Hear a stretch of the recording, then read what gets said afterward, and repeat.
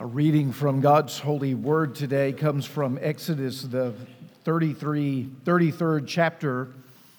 If you're new with us this morning, welcome. We're glad that you're here. We're in the midst of a series in the book of Exodus, and today are, arguably at one of the more complex of the passages of Scripture that we find in the book of Exodus. I was telling to Ben right before the service that the first service, I felt like they were drinking a little from the fire hydrant this morning. I'm going to try to have mercy on you as we start out.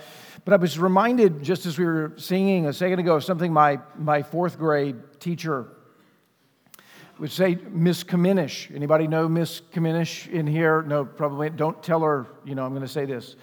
No.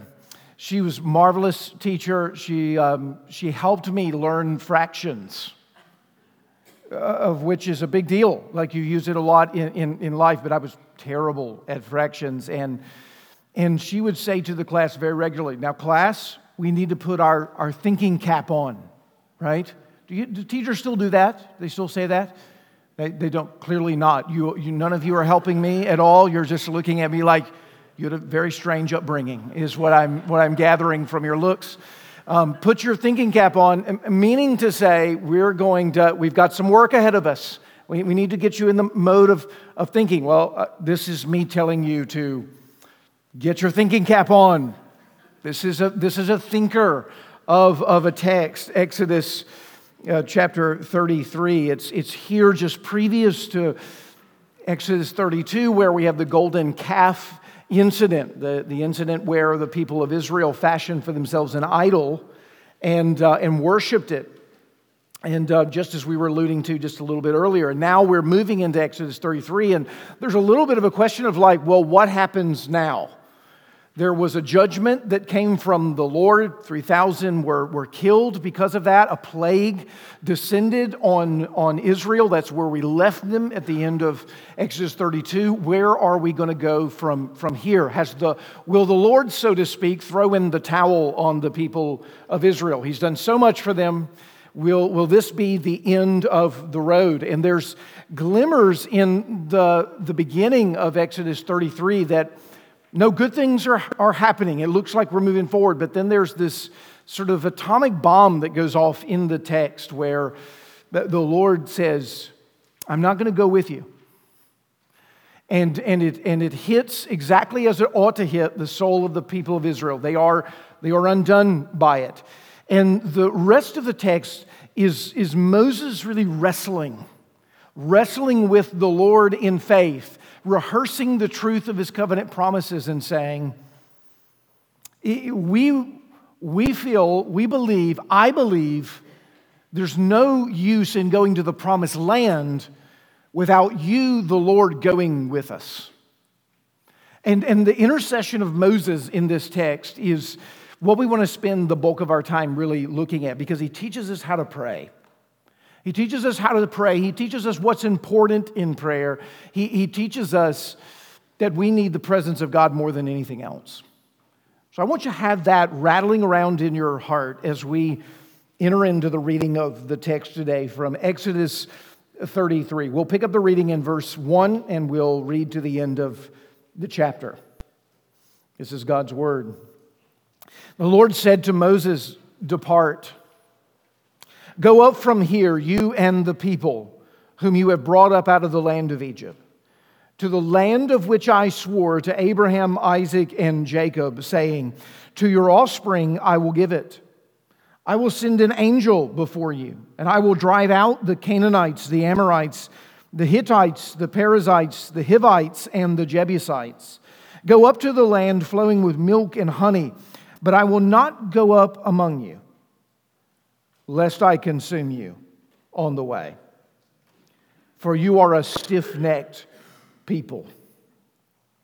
When the people heard this disastrous word, they mourned, and no one put on his ornaments. For the Lord had said to Moses, "Say to the people of Israel, you are a stiff-necked people. If for a single moment I should go up among you, I would consume you." So now take off your ornaments that I may know what to do with you." Therefore the people of Israel stripped themselves of their ornaments from Mount Horeb onward. Now Moses used to take the tent and pitch it outside the camp, far off from the camp, and he called it the tent of meeting. And everyone who sought the Lord would go out to the tent of meeting, which was outside the camp. And whenever Moses went out to the tent, all the people would rise up. Each would stand at his tent door and watch Moses until he had gone into the tent. And then when Moses entered the tent, the pillar of cloud would descend and stand at the entrance of the tent, and the Lord would speak with Moses. And when all the people saw the pillar of cloud standing at the entrance of the tent, all the people would rise up and worship, each at his tent door. Thus the Lord used to speak to Moses face to face, as a man speaks to his friend. When Moses turned again into the camp, his assistant Joshua, the son of Nun, a young man, would not depart from the tent. Moses said to the Lord, "See, you say to me, 'Bring up this people,' but you have not let me know whom you will send with me. Yet you have said, 'I know you by name. You have also found favor in my sight.' Now therefore, if I have found favor in your sight, please show me now your ways, that I may know you in order to find favor in your sight. Consider too, this nation is your people."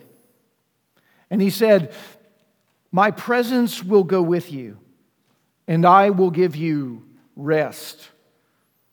And he said to him, "If your presence will not go with me, do not bring us up from here. For how shall it be known that I have found favor in your sight, I and your people? Is it not in your going with us that we are distinct, I and your people, from every other people on the face of the earth?" And the Lord said to Moses, "This very thing that you have spoken, I will do. For you have found favor in my sight, and I know you by name." Moses said, "Please show me your glory." And he said, "I will make all my goodness pass before you, and will proclaim before you my name, the Lord. And I will be gracious to whom I will be gracious, and I will show mercy on whom I will show mercy." But he said, "You cannot see my face, for man shall not see my face and live." And the Lord said, "Behold, there is a place by me where you shall stand on the rock. And while my glory passes by, I will put you in a cleft of the rock, and I will cover you with my hand until I have passed by. Then I will take away my hand, and you shall see my back, but my face shall not be seen." The grass withers, the flower fades, but the word of our God will stand forever. Indeed, we believe that, O Father, that this word that you have spoken now thousands of years ago is a word that will stand. It's a word that even today, as we see, continues to preach. And we would pray that you would, by the Spirit, even now, preach a much better sermon than the one who has prepared this one. We would pray that the Spirit would come and illumine this text and its meaning to the heart of each and every one of us, that we might see you, that we might behold your glory. We pray this in Jesus' name. Amen. You know, everything started out so well at the beginning of Exodus 33. God is going to take His people, Israel, and He's going to do away with all of their enemies.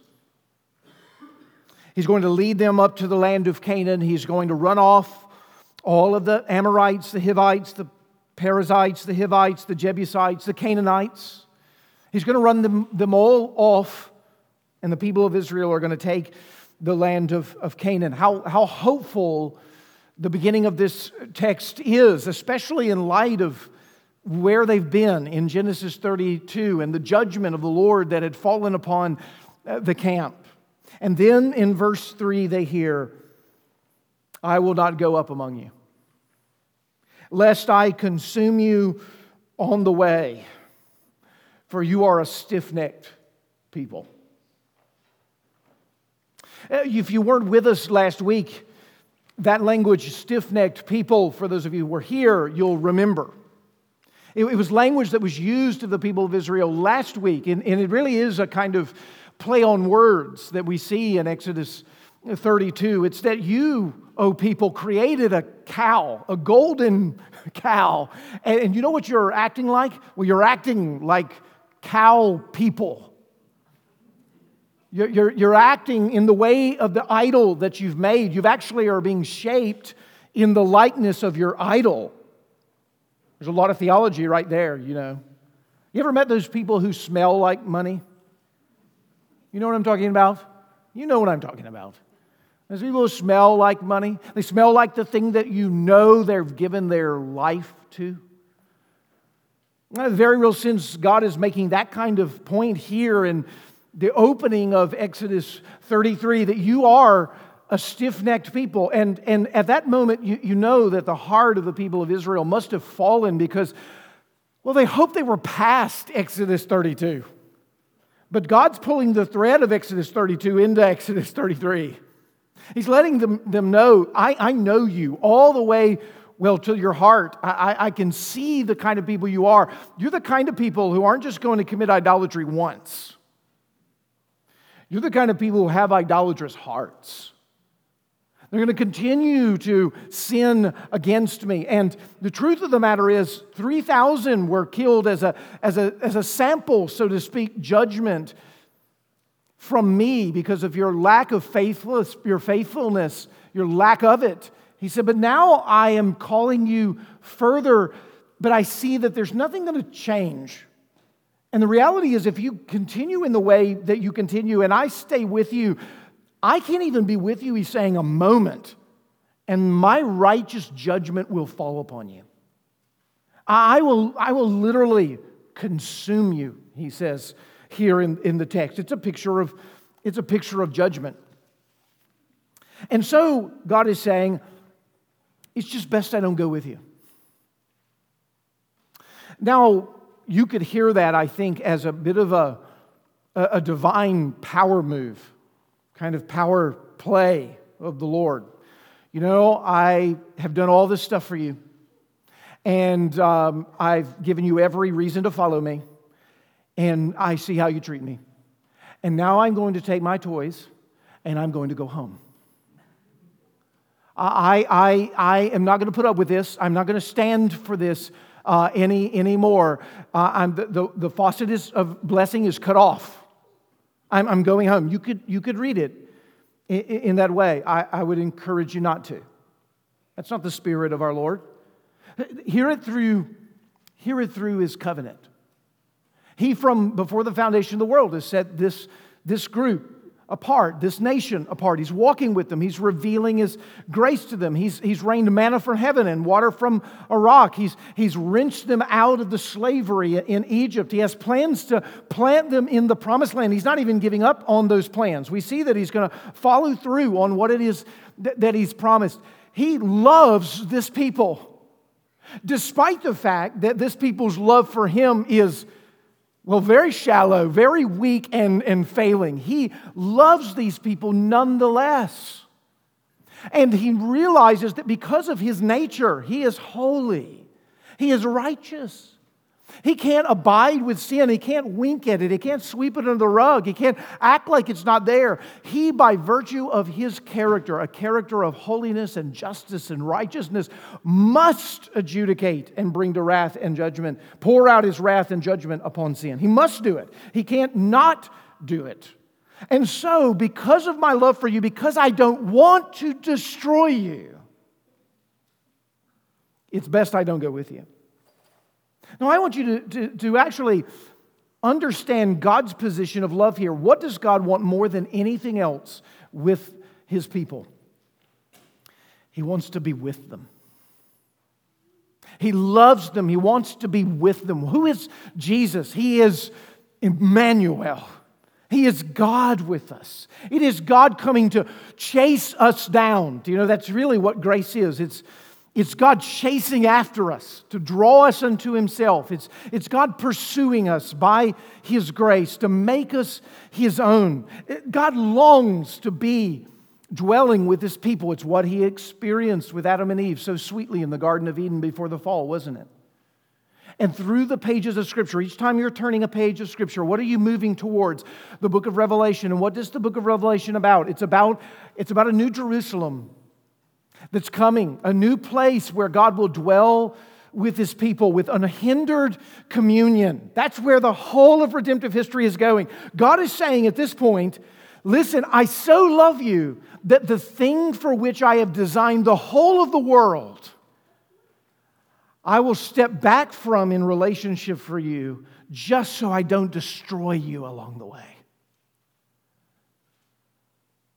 There's the love of God in the midst of this. He's not crossing His arms and taking His toys. There's a sense of protection and care for His people, knowing that they can't abide closely with His holiness. And you know what? This is really the conundrum. That's a really fancy word for a dilemma.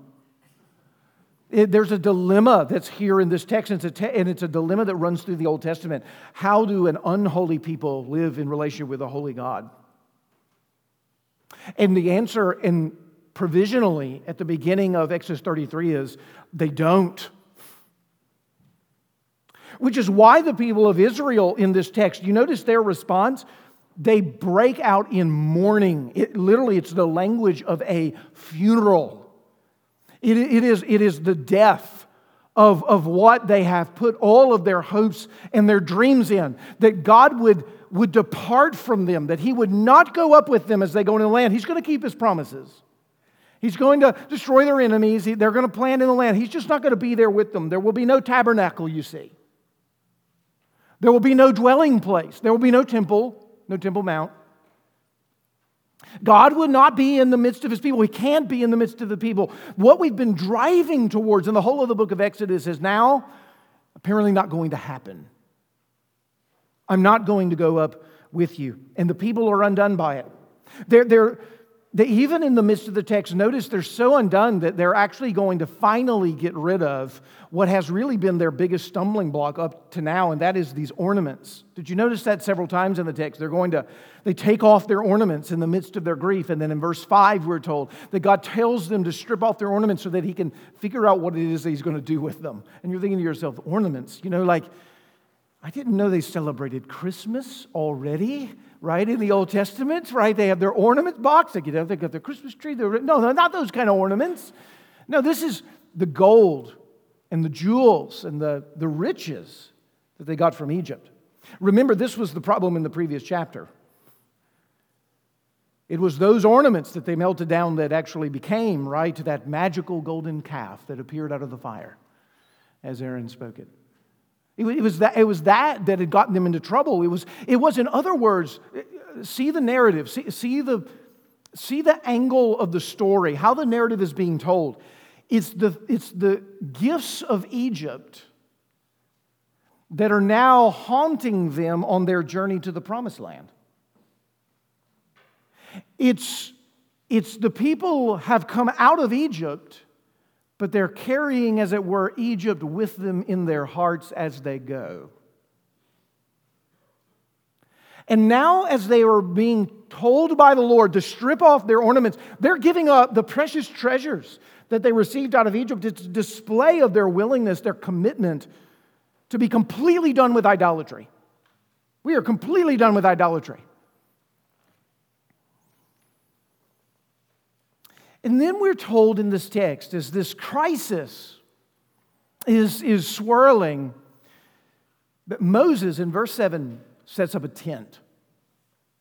Now, this is really shocking if you've been reading along with us in the book of Exodus, because we don't know about this tent. I mean, this tent is never appeared before in the text, and now it just pops up. No pun intended.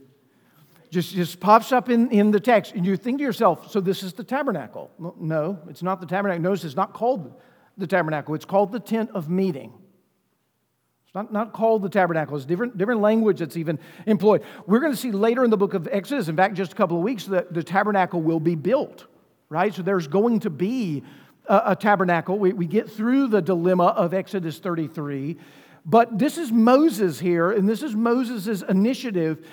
He needs a place from which he can commune with the Lord on the behalf of the people of Israel to mediate and to call down, as it were, that pillar of cloud from Mount Sinai to meet with him in prayer. And so he sets up this tent of meeting, and you notice he walks out to it, and it's not close to the people, right? It's outside the camp. The text makes an emphasis of that.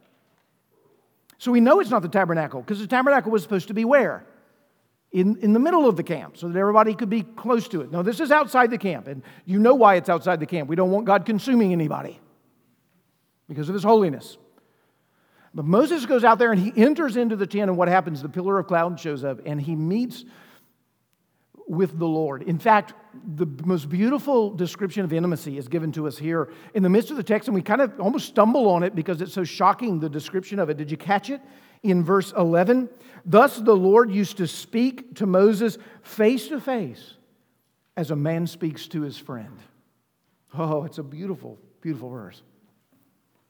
But it's a verse that I know that you're thinking, well, I have a lot of questions about that. I have a lot of questions about that. Like it says he speaks to the Lord face to face, and then later in the text, he can't see God's face and live. So what's going on there? Well, I would love to chase that rabbit with you. You know I would love to chase that rabbit with you. And it would take us far afield in being able to do so. But suffice it to say that the metaphorical language that's being used here in verse 11 is meant to describe the familiarity, the intimacy, and the closeness that Moses enjoyed with the Lord. But the way in which face is used later in the text has to do with the fullness of the glory of God being revealed toward Moses or towards any particular individual. And there's a different sense in which those words are being used.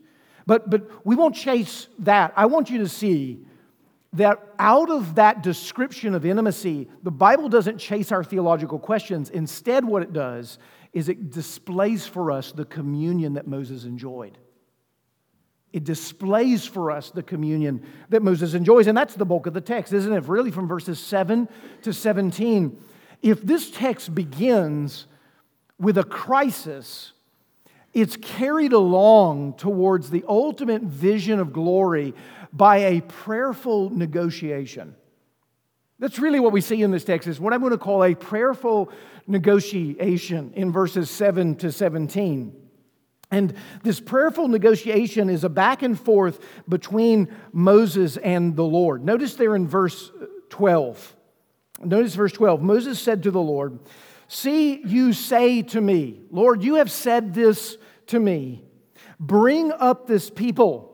That's what you've told me. But here's my rejoinder, here's my question, here's my concern. But you have not let me know whom you will send with me. You've told me now that you're not going to go with me. And I just want to be sure that if you leave me with these people, I've got enough resources. I've got support. Don't leave me out here with these complaining people, these idolatrous people. They're going to kill me. They're going to kill me. They're running you off, and they're going to kill me, these people. So do not leave me out here without the resources that I need. He wants to be able to fulfill his calling. You've told me to bring these people all the way in the land of Canaan, but I just don't have a lot of hope that we're going to get there without you. So who is it that you're going to bring with me? It's a concern with regards to calling. And you'd expect a response, but no, Moses is full here. He's got more to say. Notice verse 12. Yet you have said, so he's going back to God's words again, I know you by name and have found favor in my sight. His first question is about calling. How am I going to do what it is you've called me to do if you're not around? His second concern is with regards to his standing. You have told me that you know me by name, and I have found favor in your sight. Now, that word favor is actually the Old Testament word really for grace. I have a gracious field relationship with you. We're on good terms, you and me. We're on the terms of grace. My relationship with you is not based on the perfection of my obedience. It is on your grace in relationship to me. And you know me by name. Not just that, He knows everybody's name, right? Generally, God knows everybody's name. No, this is an intimate, personal knowing that's being described here. I know you. I love you. I've been earmarked by your love as your representative from you to the people and from the people to you. And can you hear in that a question? It's not in the text, but it's between the lines of the text. There's a question that's being lifted here from the heart of Moses. If there's really, I'm not sure any way we can get to the promised land in the way that we need to get to the promised land without you. And if I have found favor in your sight and you know me by name, then why don't you at least go with me? Do you hear that question? Now, I want you to just see for a minute, and be careful, I don't want to give you too much here. I want you to see, though, for a minute, just how exemplary that prayer is. He says, you've said these things to me. Do you know you have a whole Bible of things that God has said to you? Like all kinds of promises and truths and stories and pictures, all kinds of assurances that He's given to you. Why has He spoken so much to you? Why does He tell you these stories? Because He loves telling stories. He's like this great grandfather in the sky, and He just loves just waxing eloquently about stories. No, He wants you to know Him. And He wants you to know Him in such a way that you can say back to Him the things that you know about Him. Moses is doing that. That's really where our prayers become extremely rich and effective. I would say the prayers of a righteous man, right? That availeth much. What kind of prayers are those? Well, those are often the prayers that are so saturated in the Word themselves that the language of God's Word and promise is crafted and shaped and couched within the petitions that we say. Moses is doing that. He's giving God's Word back to him. You've told me these things, and so I have something to ask of you because of who it is that I know that you are. Notice what he says. Show me now, verse 13, your ways, that I might really know you in order to find favor in your sight. Isn't that interesting? Now let me ask you, does Moses know the Lord? It's not a true question. He does. He knows the Lord. He met Him a long time ago at the burning bush. Do you remember that? Very long time ago at the burning bush. He's been up on the mountain for 40 days and 40 nights speaking with the Lord. You think Moses knows the Lord? I'm going to go out on a limb here. I think Moses knows the Lord better than anyone in his generation. And now he's come to a moment where the Lord is doing something that Moses does not understand. The Lord has said, I'm not going to go with you. And he says, well, Lord, I know your covenant. I know your promises. Even earlier in this text, you told me you're going to give the land that you promised to Abraham, Isaac, and Jacob. Like, I actually know that history. And you're not going to go with us? Your presence was at the heart of what you promised. I need to know your ways. This is, here Moses is saying, I want to understand how you think. I want to understand how you're making this decision, so that if I understand your ways, I might really know you. Isn't that just such a display of a walk of faith right there? There are some of you in here who have walked with the Lord for 30, 40, 50 years. You've walked a long time with the Lord. You know the Lord, and don't you find that you need to know the Lord? No matter how long you know the Lord, you need to know the Lord? How many times has a turn taken in your life and you look at the unfolding of that turn and you go, what is the Lord doing here? Like, right? You thought you understood the sovereignty of God, and then something crazy happened in your life and you thought, what do I think about the sovereignty of God now? I believe it.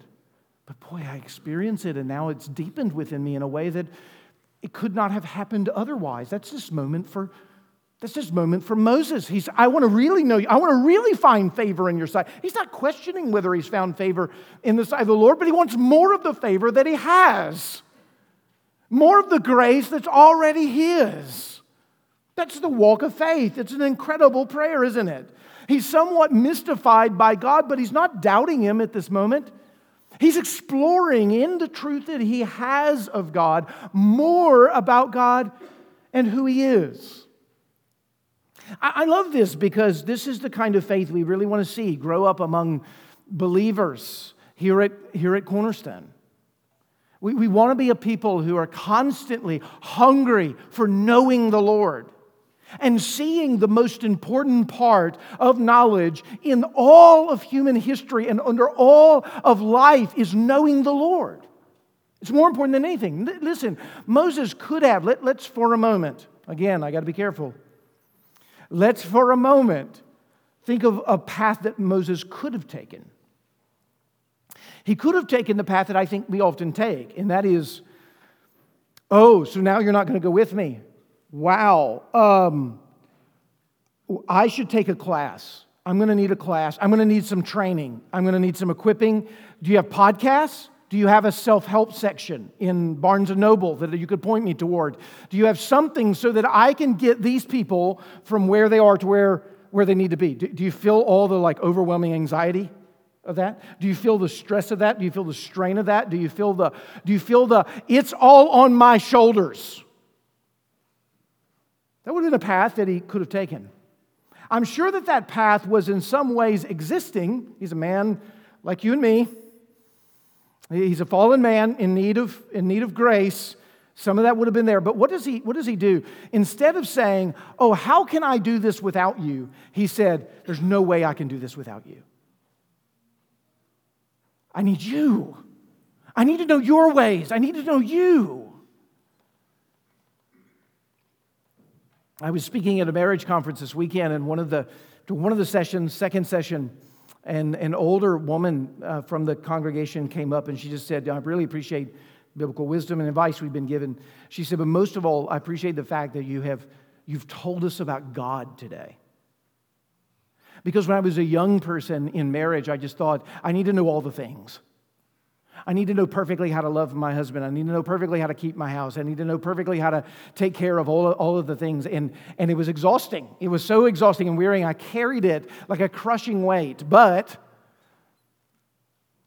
if I had known God in those things and known the God behind all of those things, it would have made all the difference. That's really such a huge lesson here, isn't it? That's what Moses is pursuing.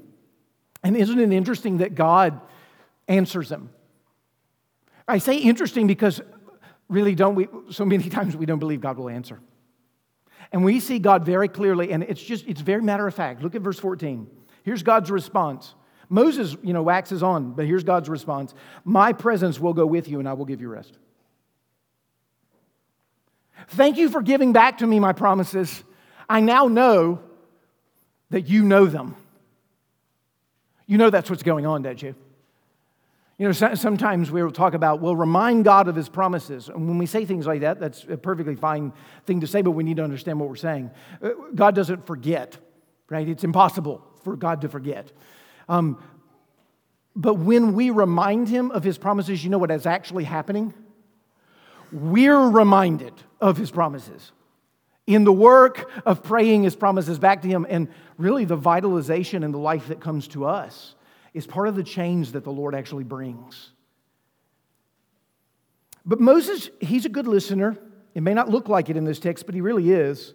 He says, my presence will go with you, and I will give you rest. And then in verse 15, notice Moses' response. If your presence will not go with me, then do not bring us up from here. And you're like, Moses, turn up the hearing aid. Like he just said to you, my presence is going to go with you. And Moses said, I know, I heard him. But he said it in the singular. If you look in the Hebrew, the you is singular. I will go with you. Okay, Moses, I know you by name. My favor is upon you. I will go with you. And Moses is in there going, this is going to be interesting because I'm going with them. Or they're going with me. And so if you're going to go with me and they're going to go with me, we're going to have issues if you're only going with me, right? There's going to be something go wrong. Moses is processing this actually theologically. And he knows that there's an issue here. And so he actually had already seeded this. Did you notice this in verse 13? I skipped over it. He's not only said, show me your ways that I might know you. He also said in verse 13, consider too this nation is your people. Oh, by the way, I'm just going to lay that right there. Consider too that this nation is your people. And God said, I will go with you. And he says, yeah, well, consider, I'm going to come back to this. Consider too, that's what Moses is doing in prayer. Consider too this your people. Because notice what he does in verses 15 and 16. For how shall it be known that I have found favor in your sight, I and your people? He's sly, isn't he, in this prayer? Moses has now lumped himself in with the people. Now, why has he done that? Because that's exactly his role. He is the mediator for God and His people. He's going to be going between God and His people. And God is saying, if you're going to go with me, then I'm with the people because you've called me with the people. And in a very real sense, Moses is pushing this reality. Could it be possible that your people could go with you through me? If your favor is upon me, and you know my name, and I'm their mediator, could they go with you through me, through my relationship with you? Some of you are seeing the grammar of the gospel, aren't you? Some of you are seeing the fact that right now, just take this in, the heavens are open up to you. That when you sang earlier, your voice didn't just reverberate off of these four walls, that it entered into the heavenly places by virtue of the Spirit and the mediation of Jesus Christ. That when we walk through the confession of sin, and you confess to sins to the Lord, and you receive the assurance of pardon, it's not as if there's this impenetrable wall between the things that happen on earth and the things that are happening in heaven. Jesus stood to make intercession for you at that point. Do you know why your voice is in heaven? Do you know why your position is in heaven? Because you have a mediator who God knows His name, in whom God has poured out His favor. Do you remember this at His baptism? This is my beloved Son, in whom I am well pleased. Listen to Him, He said. That's the grammar of the gospel is right here, isn't it? It's really a marvelous intercession, and you know it must have been a marvelous intercession, at least from this vantage point. Look at verse 17. God responds, this very thing that you have spoken I will do. For you have found favor in my sight, and I know you by name. Well, wouldn't you expect even, right there, that the Lord now, they would just call it quits. I mean, He got what He wanted, right? He got everything that he was looking for. I mean, okay, He's going to go with me. He's going to go with us. The mission is back on. Let's build this tabernacle. Let's get to the promised land. But Moses is not done. Moses is on a roll, and he's not about to stop. And in verse 18, we see something we don't expect to happen. We really don't. In verse 18, after the answer of the second petition, Moses says to him, please show me your glory.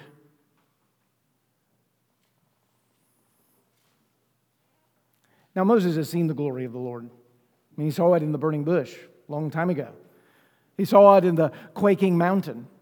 He saw it as he entered into the glory cloud. He's speaking right now, dwelling in the tent of meeting with that Shekinah glory of the Lord. He has the kind of intimacy that no one in the entirety of the generation in which he lived shared with the Lord. He knows, in some real sense, the glory of the Lord, but he needs to not just know the Lord. What's he want to know? He wants to really know the Lord. He wants to fully know the Lord. He wants to know the Lord so much that every fiber of his being is swallowed up in the reality of the beloved and what it means to know and be known in the Lord. That's what Moses wants more than anything else. And the Lord begins to answer him, and you're just astonished, aren't you? I will make all my goodness, all of my splendor and majesty, all of my perfections, I will make it pass before you. And I will preach to you, so to speak, a sermon on my name, the Lord. That I will be gracious to whom I will be gracious. I will be merciful to whom I will be merciful. I will sovereignly administer my grace. And you're thinking to yourself, the Lord is going to do this. He's going to show him His glory. And then we hit a ceiling. The Lord says, but you cannot see my face. For no one can see my face and live.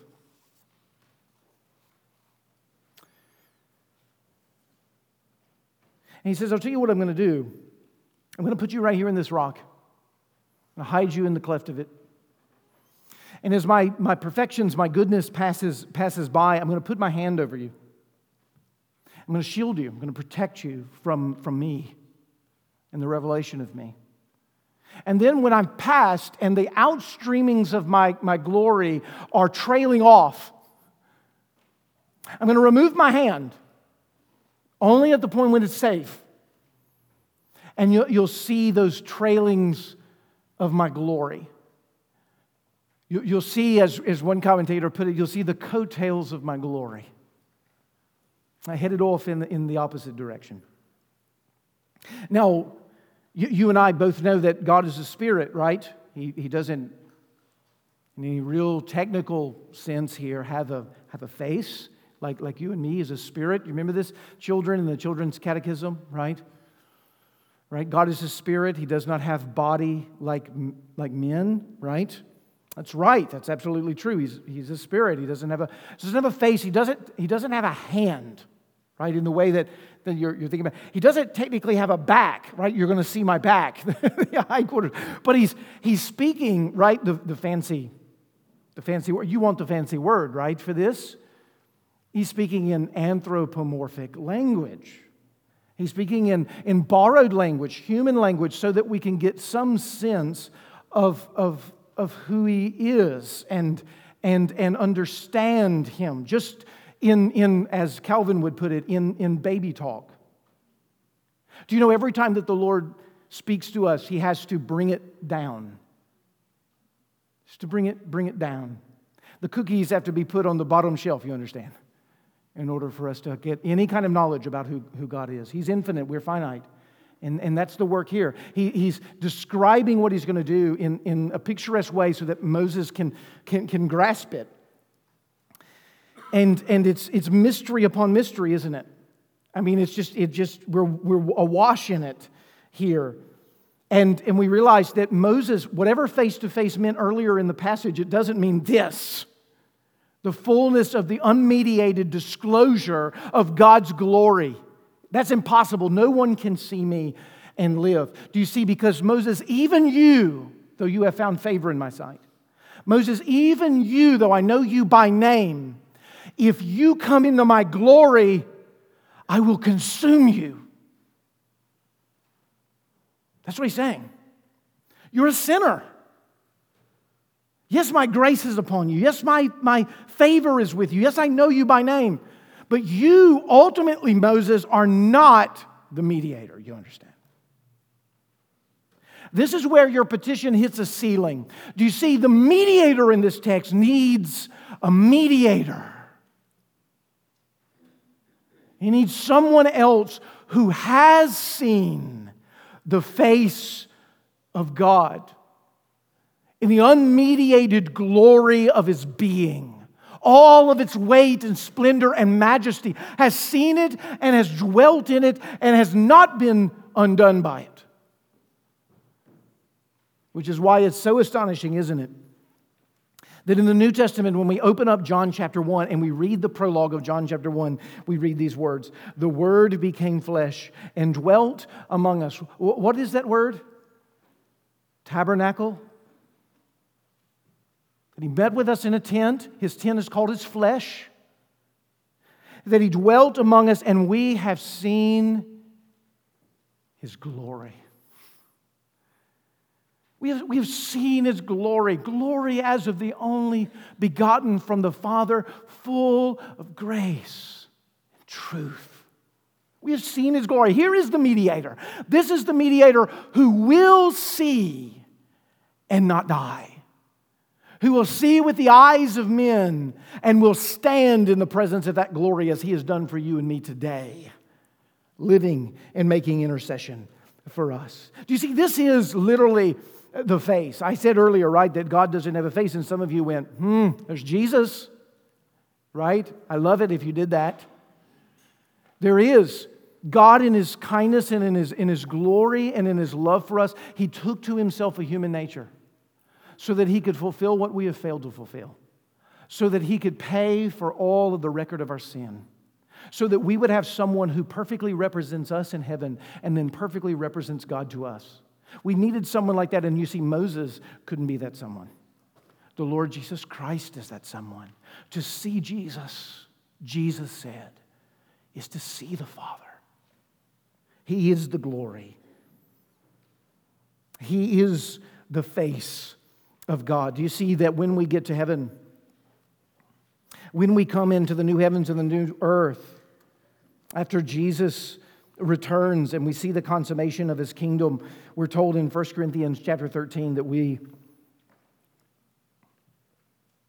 will no longer see through a mirror dimly, but we will see Him face to face. Do you know that underneath every longing that you have in this life is a longing to see the face of Jesus Christ? What good would it do in your life if you knew that in the moment where you're complaining about you need a new car, you need a new house, you need a new spouse, right? In whatever moments those are, whatever those, how helpful, how corrective would it be to know that the longing inside of your heart would never come with a car or a house or a spouse? Because the longing that's really down deep inside of your heart, that the whole world is actually chasing, you have the key to, written to you in the Scriptures. You are longing for the face of Jesus Christ. And here's the wonder of it. It is the one thing that you are assured. It's the one thing that you are assured. Everything else in this life, I don't know. But the one thing that you are assured is the one thing that you need, and it's the one thing that you really underneath it all are longing for. And on that day, you will be known, and He will be known by you and by us together in a way where we will realize this is what we were made for. Until that day, how about we pursue the one that we're made for? How about we seek Him out and we lay it all down. We're spent for Him. Because one day, we'll find that He spent Himself for us. And that all of the inheritance is ours in Him. Let's live that way together by His grace. Father in heaven, would you please strengthen us in this such assuring, challenging, mysterious passage. Teach us these truths, not just in this moment. Teach us these truths as we rise and as we walk, as we stand, as we move and have our being. Would you teach us these truths that we might forever walk in them? We ask this in Jesus' name. Amen.